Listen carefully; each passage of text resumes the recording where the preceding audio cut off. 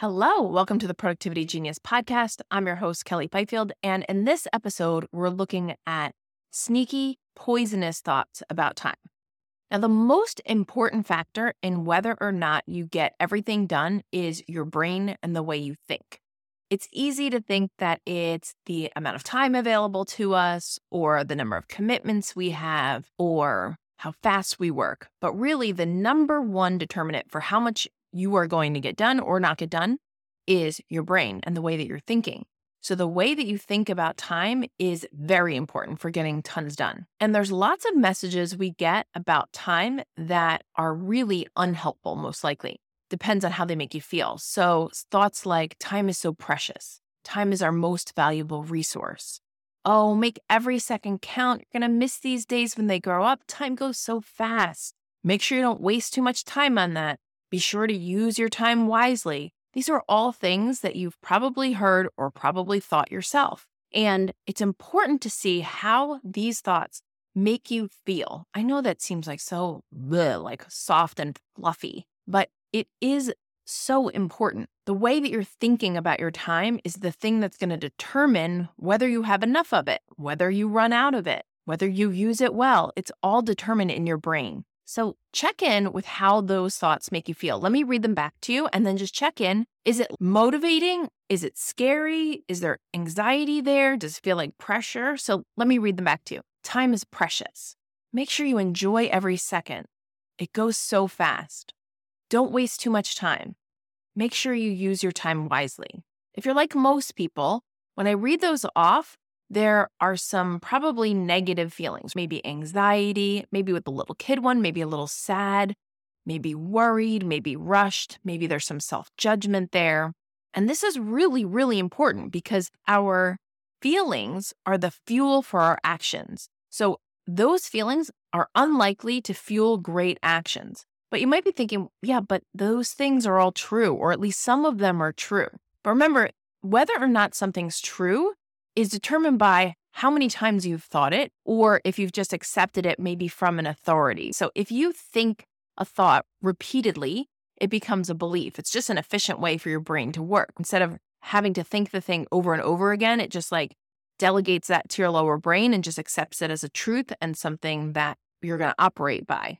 So you want to look at these thoughts and decide on purpose, are these things I want to believe? You can change your beliefs if you want to. At the very least, you can at least not think them a lot. If they don't make you feel motivated or determined or curious or excited, whatever the emotion is that you're going for to get things done, then maybe you just don't think them. Maybe you can wiggle them loose a little bit. Maybe instead of thinking time is precious, maybe you want to think that experiences are precious. Maybe that feels a little better, and maybe it unties your connection with time as being such an important piece. Like, let's explore one of them. When I think time is precious, for me, that brings up a feeling of like anxiety, like a pressure.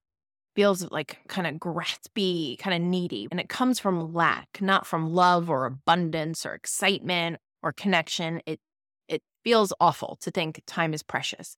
And for me, it would likely lead to indecision and confusion because I'm feeling this pressure to like do the right thing because I have to use this precious time so well. And so it's most likely going to make it really difficult for me to make decisions, and I'm going to get stuck.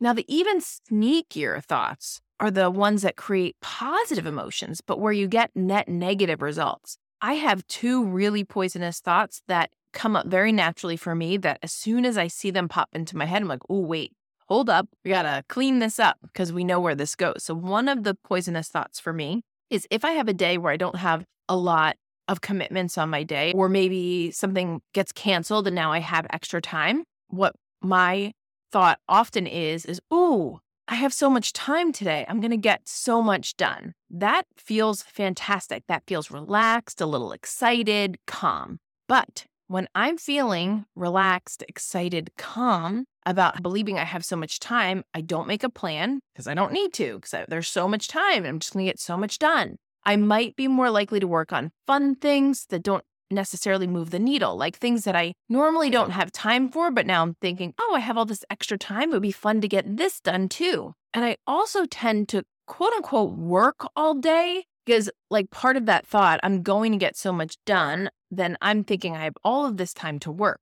So I wind up sort of working all day, but the work, when I'm thinking that and I'm relaxed and calm and not very focused, a lot of the quote unquote work that I get done isn't that important, or it's things that aren't going to move the needle. So the result of that is always for me. I get to the end of the day and I really didn't get a lot done. And I feel disappointed because I didn't get a lot done. That makes sense for so many reasons, right? Because when I'm thinking I have so much time, I'm going to get so much done, then I don't write anything down. I don't have a plan. I don't define what so much is, right? So I have this inflated idea of what that even is. So I don't define it. I'm thinking it's going to be so much, which is a really bad way to think about it, right? Because at the end of the day, you're going to have some things done, but I'm less likely to think that was so much.